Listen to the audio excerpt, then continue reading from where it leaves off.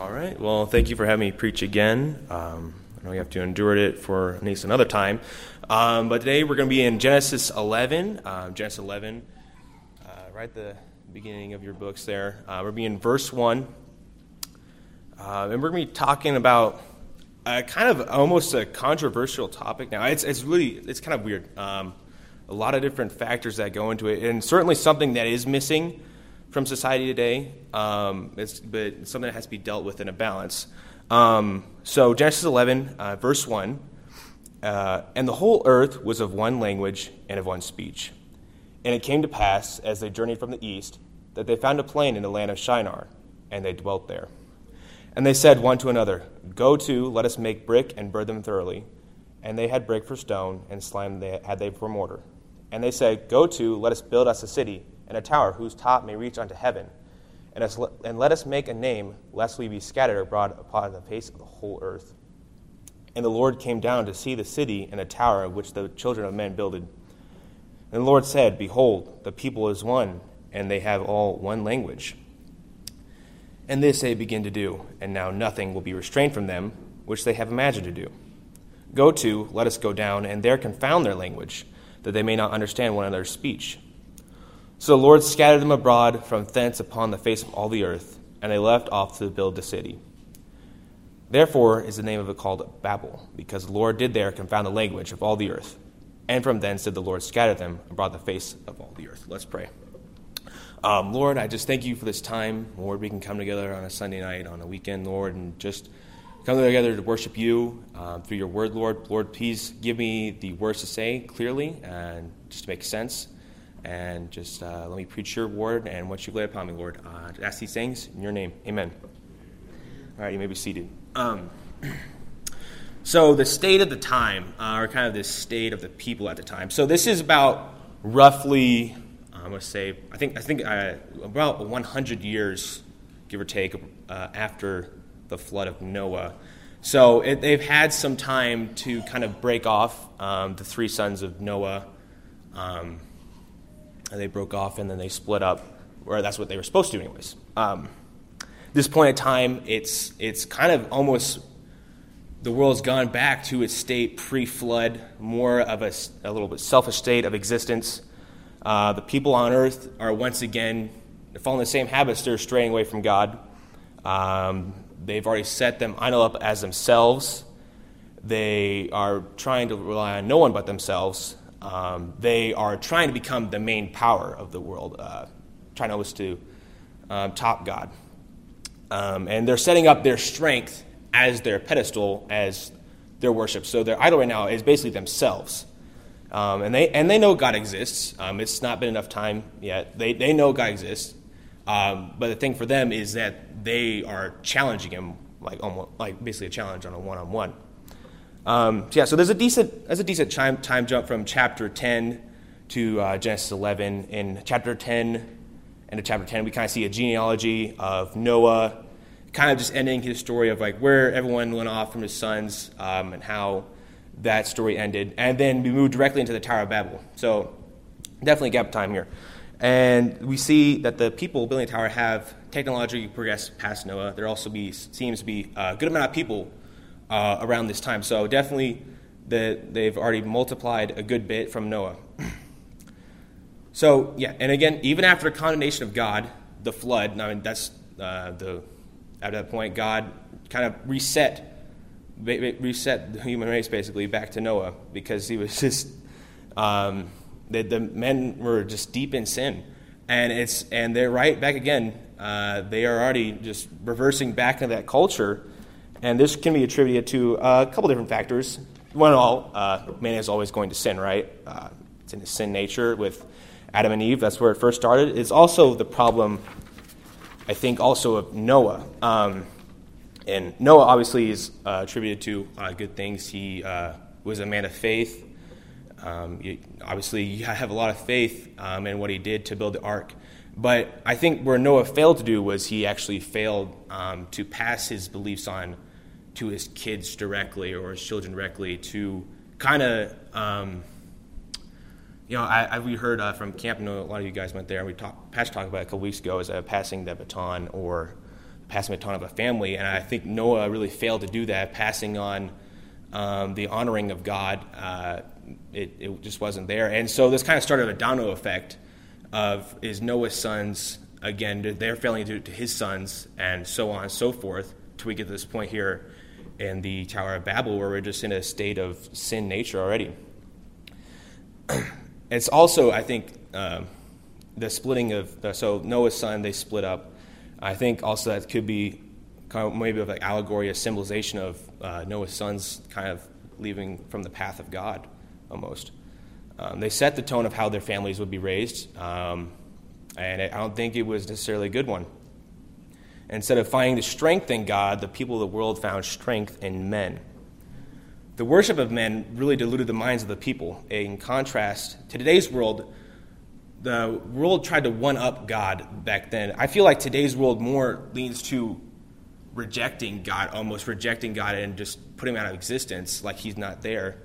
And we're still thinking now we're just separating God completely, and we're focusing on ourselves now. And back then they knew God existed. They still anyways. They wanted how do I put this? They still challenged God for superiority. And this has been a fact throughout all the time. We see, but one thing does remain, even through all of time, it's God's word. And it's the various persecutions remain, but it's the strength of men always will fade, but God is the only one who stays the same. And we've seen this plenty of times through persecutions in the early centuries, and then throughout Catholicism around I think the 1400s, 1700s. I forgot that timeline, but and the strength of men was really on a pedestal there. But each time, those empires and those persecutions, they all faded away. And there's been only one constant, and that is God's word. And it's just, it's really interesting how each time men reverts back to the same thing. It's about the strength of man. So let's really kind of take a look and break down the qualities of man. What does he base himself off of? So one, the ignorance of man. God had wanted the earth to be inhabited completely. That's what he told Noah and Noah's sons. He wanted the people to disperse across the world. He wanted the world to be full. And he said this after the flood. And already man has a problem because 100 years down the line, instead of dispersing, let's say, actually no, let's not do that. Instead of that, let's make a name for ourselves. Let's all gather together and let's build a tower. And it's honestly a direct rebellion to God. It's crazy. And even this is a sin or not, I think this is still a strategical blunder. At the time, majority of people, they believed in God. They knew God existed. And they know God is all powerful, and he's all knowing, and he's all seeing. So if God told the people to do something, you would think it would be followed, because why would you not take advice from the greatest being to ever exist? It does not make any sense to me anyways. If you throw out his instruction or not, it's ridiculous. So the ignorance of man really took the driver's seat here, and God did have the best mindset for his people, but instead of following that sound advice, man just tossed it out the window. They ignored it. So let's look at another one. I think the blandness of man. And so in verse 6, I kind of got a laugh of this because we see God come down. It says God comes down and kind of inspects man's creation, the Tower of Babel. I think he's pretty disappointed, to say the least. It's in verse 6, it says that the Lord said, "Behold, the people is one, and they have all one language. And this they begin to do, and now nothing will be restrained from them, which they have imagined to do."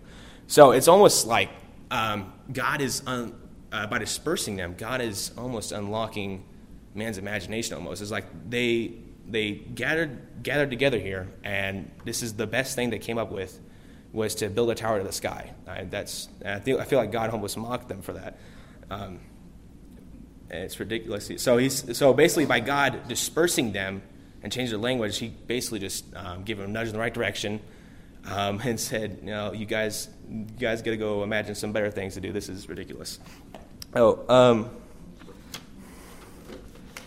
man is only an image of God. Man is not the real deal.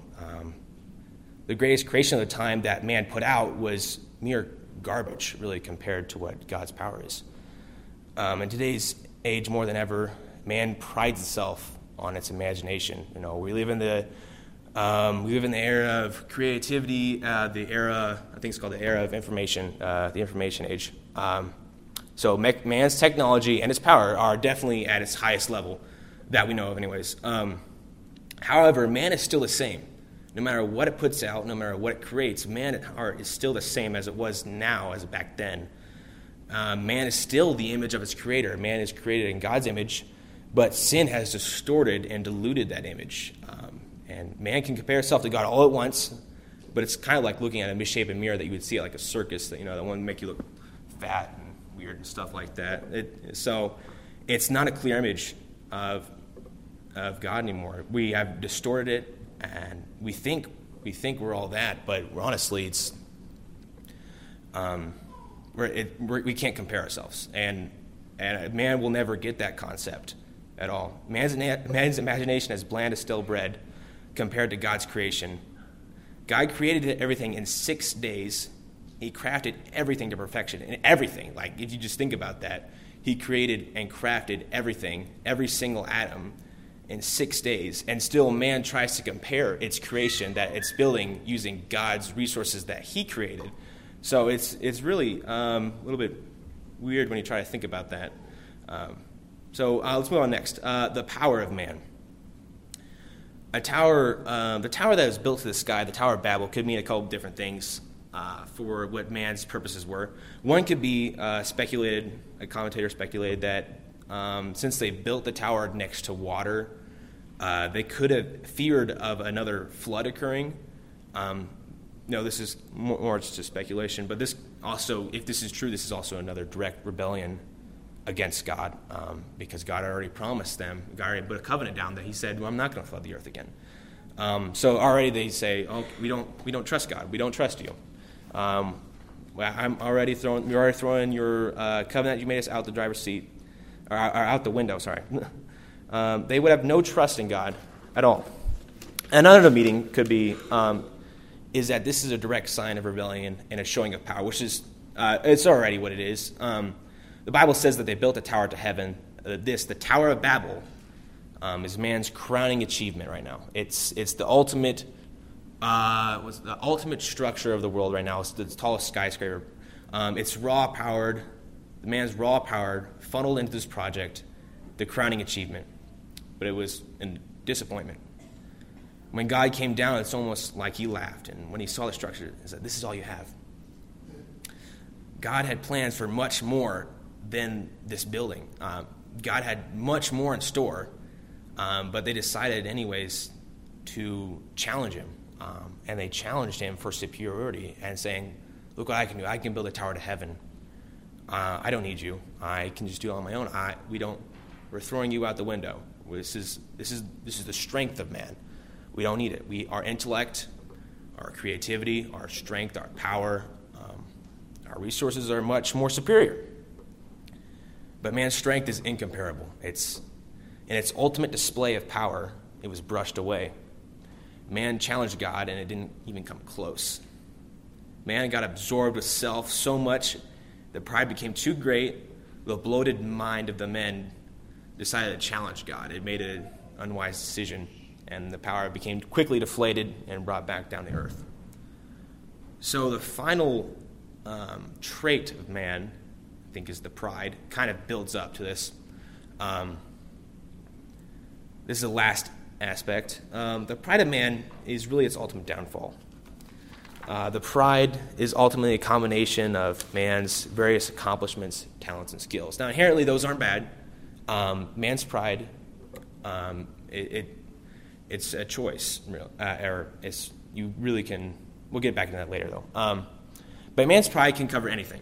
It's amazing the amount of things we can be prideful over, competition or comparison-wise. there really can be anything that you can be prideful over. I mean, who can stack the most songbooks, who can move the most chairs, that goes all the time. You know? Many people today perceive pride as a good thing. We have pride in our accomplishment. You hear that statement a lot. Thinking pride is something that can give a boost of morale, which it can. Pride is something that really can boost your spirit and give you confidence. But however, pride is like an addicting drug almost. Pride can bloat our heads to the point where we can't tell what our limits are. With pride, we really feel invincible, and we really do. It really feels like I can do anything. The pride of the Tower of Babel, though, was quickly diffused. The pride lifted them up so much they made a brash decision by building that tower, and they challenged God. They found their limit pretty quickly as they saw God with ease just split them up without saying a word. He just gave them all a different language, and they had no idea what to do. And they're like, all right, and all right, fine, we'll disperse. And they got put into submission. And then here's just a couple other verses just about a warning of pride. 1 Timothy 3:6 says, not a novice, lest being lifted up with pride, he fell into a combination of the devil. And then also in Proverbs 16:18, we say, pride goeth before destruction, and a haughty spirit before a fall. Obviously, that's a famous verse. And it's just other aspects of the Bible just telling us what pride can do. But yeah, so this is a really complicated topic. There actually is a lot of little different factors that can go into this. There's nothing inherently wrong about power, strength, intellect, information, or creativity. But no, those things can be turned into something different when you kind of throw pride into the mix. I think it's really good actually for I think it's really good and it's really wise for someone to become skilled or talented in a certain area. I think if someone is good at something, then they should use it. I think you should be as good as possible that you can with that thing. I think people should improve upon themselves at the best of what they can be. I think people should be of strong mind. I think people always should be looking for areas to learn in. I think people should improve themselves, whatever it be, physically, whether you're going to the gym or maybe it's a physical skill. I think everyone should try to master at least one thing. I think it's good for someone. I also think that it's more important for people to improve on what God wants for them. I add for them more what God has maybe called them to do or said for them to do. That should really be our priority foremost. God's will is really the most important factor that really should go into this. That should be the thing we focus on first. All these things can be good or bad. The thing is that these skills and talents can be poisoned. And as soon as we are remotely good at something, we can turn it into pride. We claim that we can be the best, and there is no one better than us. The reality is that we all should face is that there will always be someone that is bigger, stronger, smarter, more beautiful.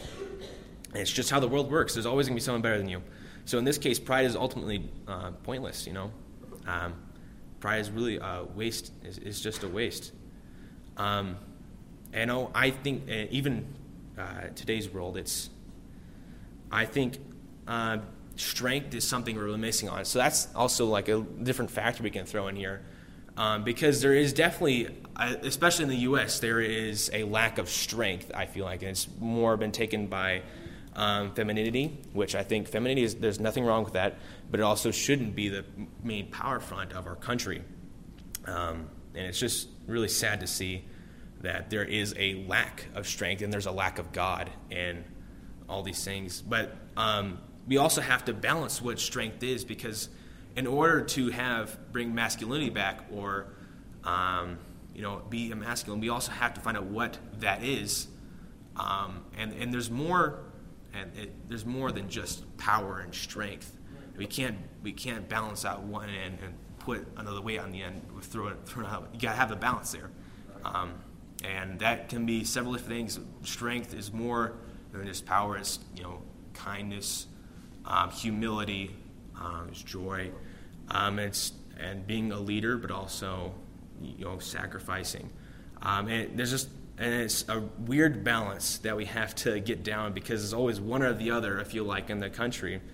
But if we just have to balance out these things. It's good to have strength, but it's also, we can't let our strength be our thinker. We can't let our, whatever we're good at, we can't let our intellect, we can't put our pride in that.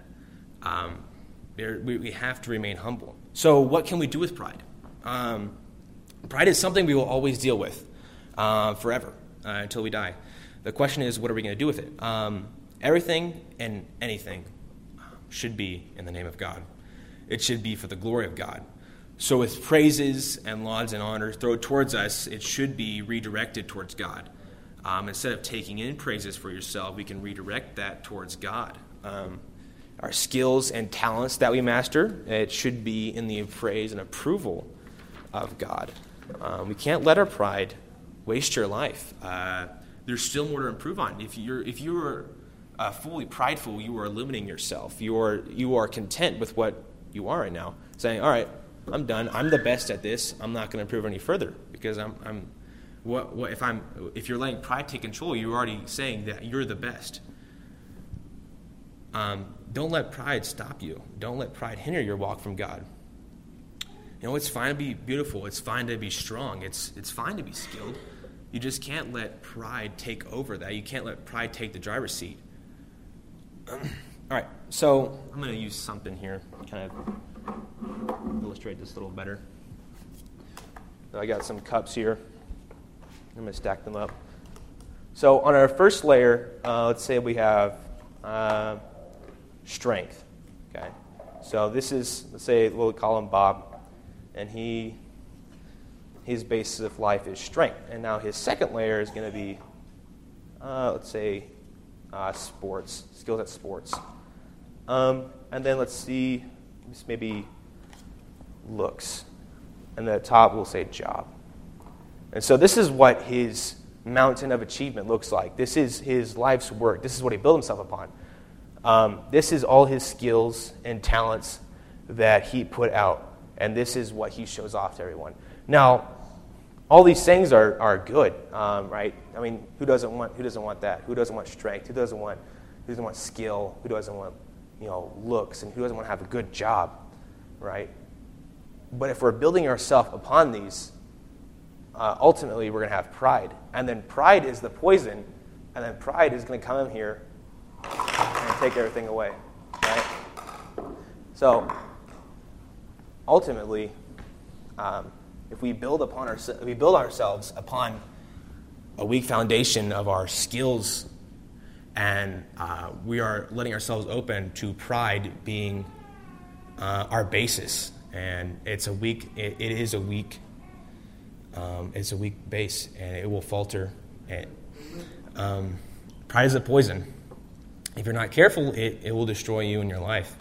Pride can stop your progress, and God is the wise leader, and He's the wise director. He knows the potential you have, and He wants to help. But you have to let Him guide. And you have to change your pride, and you have to change that into humility. And you got to take humility instead of being satisfied with your accomplishments and boasting them. You have to continue to learn and work, and you have to learn. You have to continue your walk in God, and you have to work on your relationship with Christ. Work on the areas that He directs you. Work on the calling He has. You got to humble yourself, and you have to accept that you still have a lot to learn. We all do, and there is always something. There's always something new that you can learn. Never settle, and fill with pride. Pride will only hinder you, and hinder greatly your relationship with God. You can't build yourself upon that. No matter how good you are at something, or how good you may think you are at something, you're not going to be the best. I know that sounds cruel, but it's the sad truth and the sad reality. That also doesn't say that you shouldn't work on those things. Like that, I'm also not discouraging you from being good at anything. You should be good. You should be good at something. You should improve. But you can't let pride take over. So your Tower of Babel is not as grand as you make it out to be. It is insignificant compared to the almighty power of God. Let's pray. Lord, I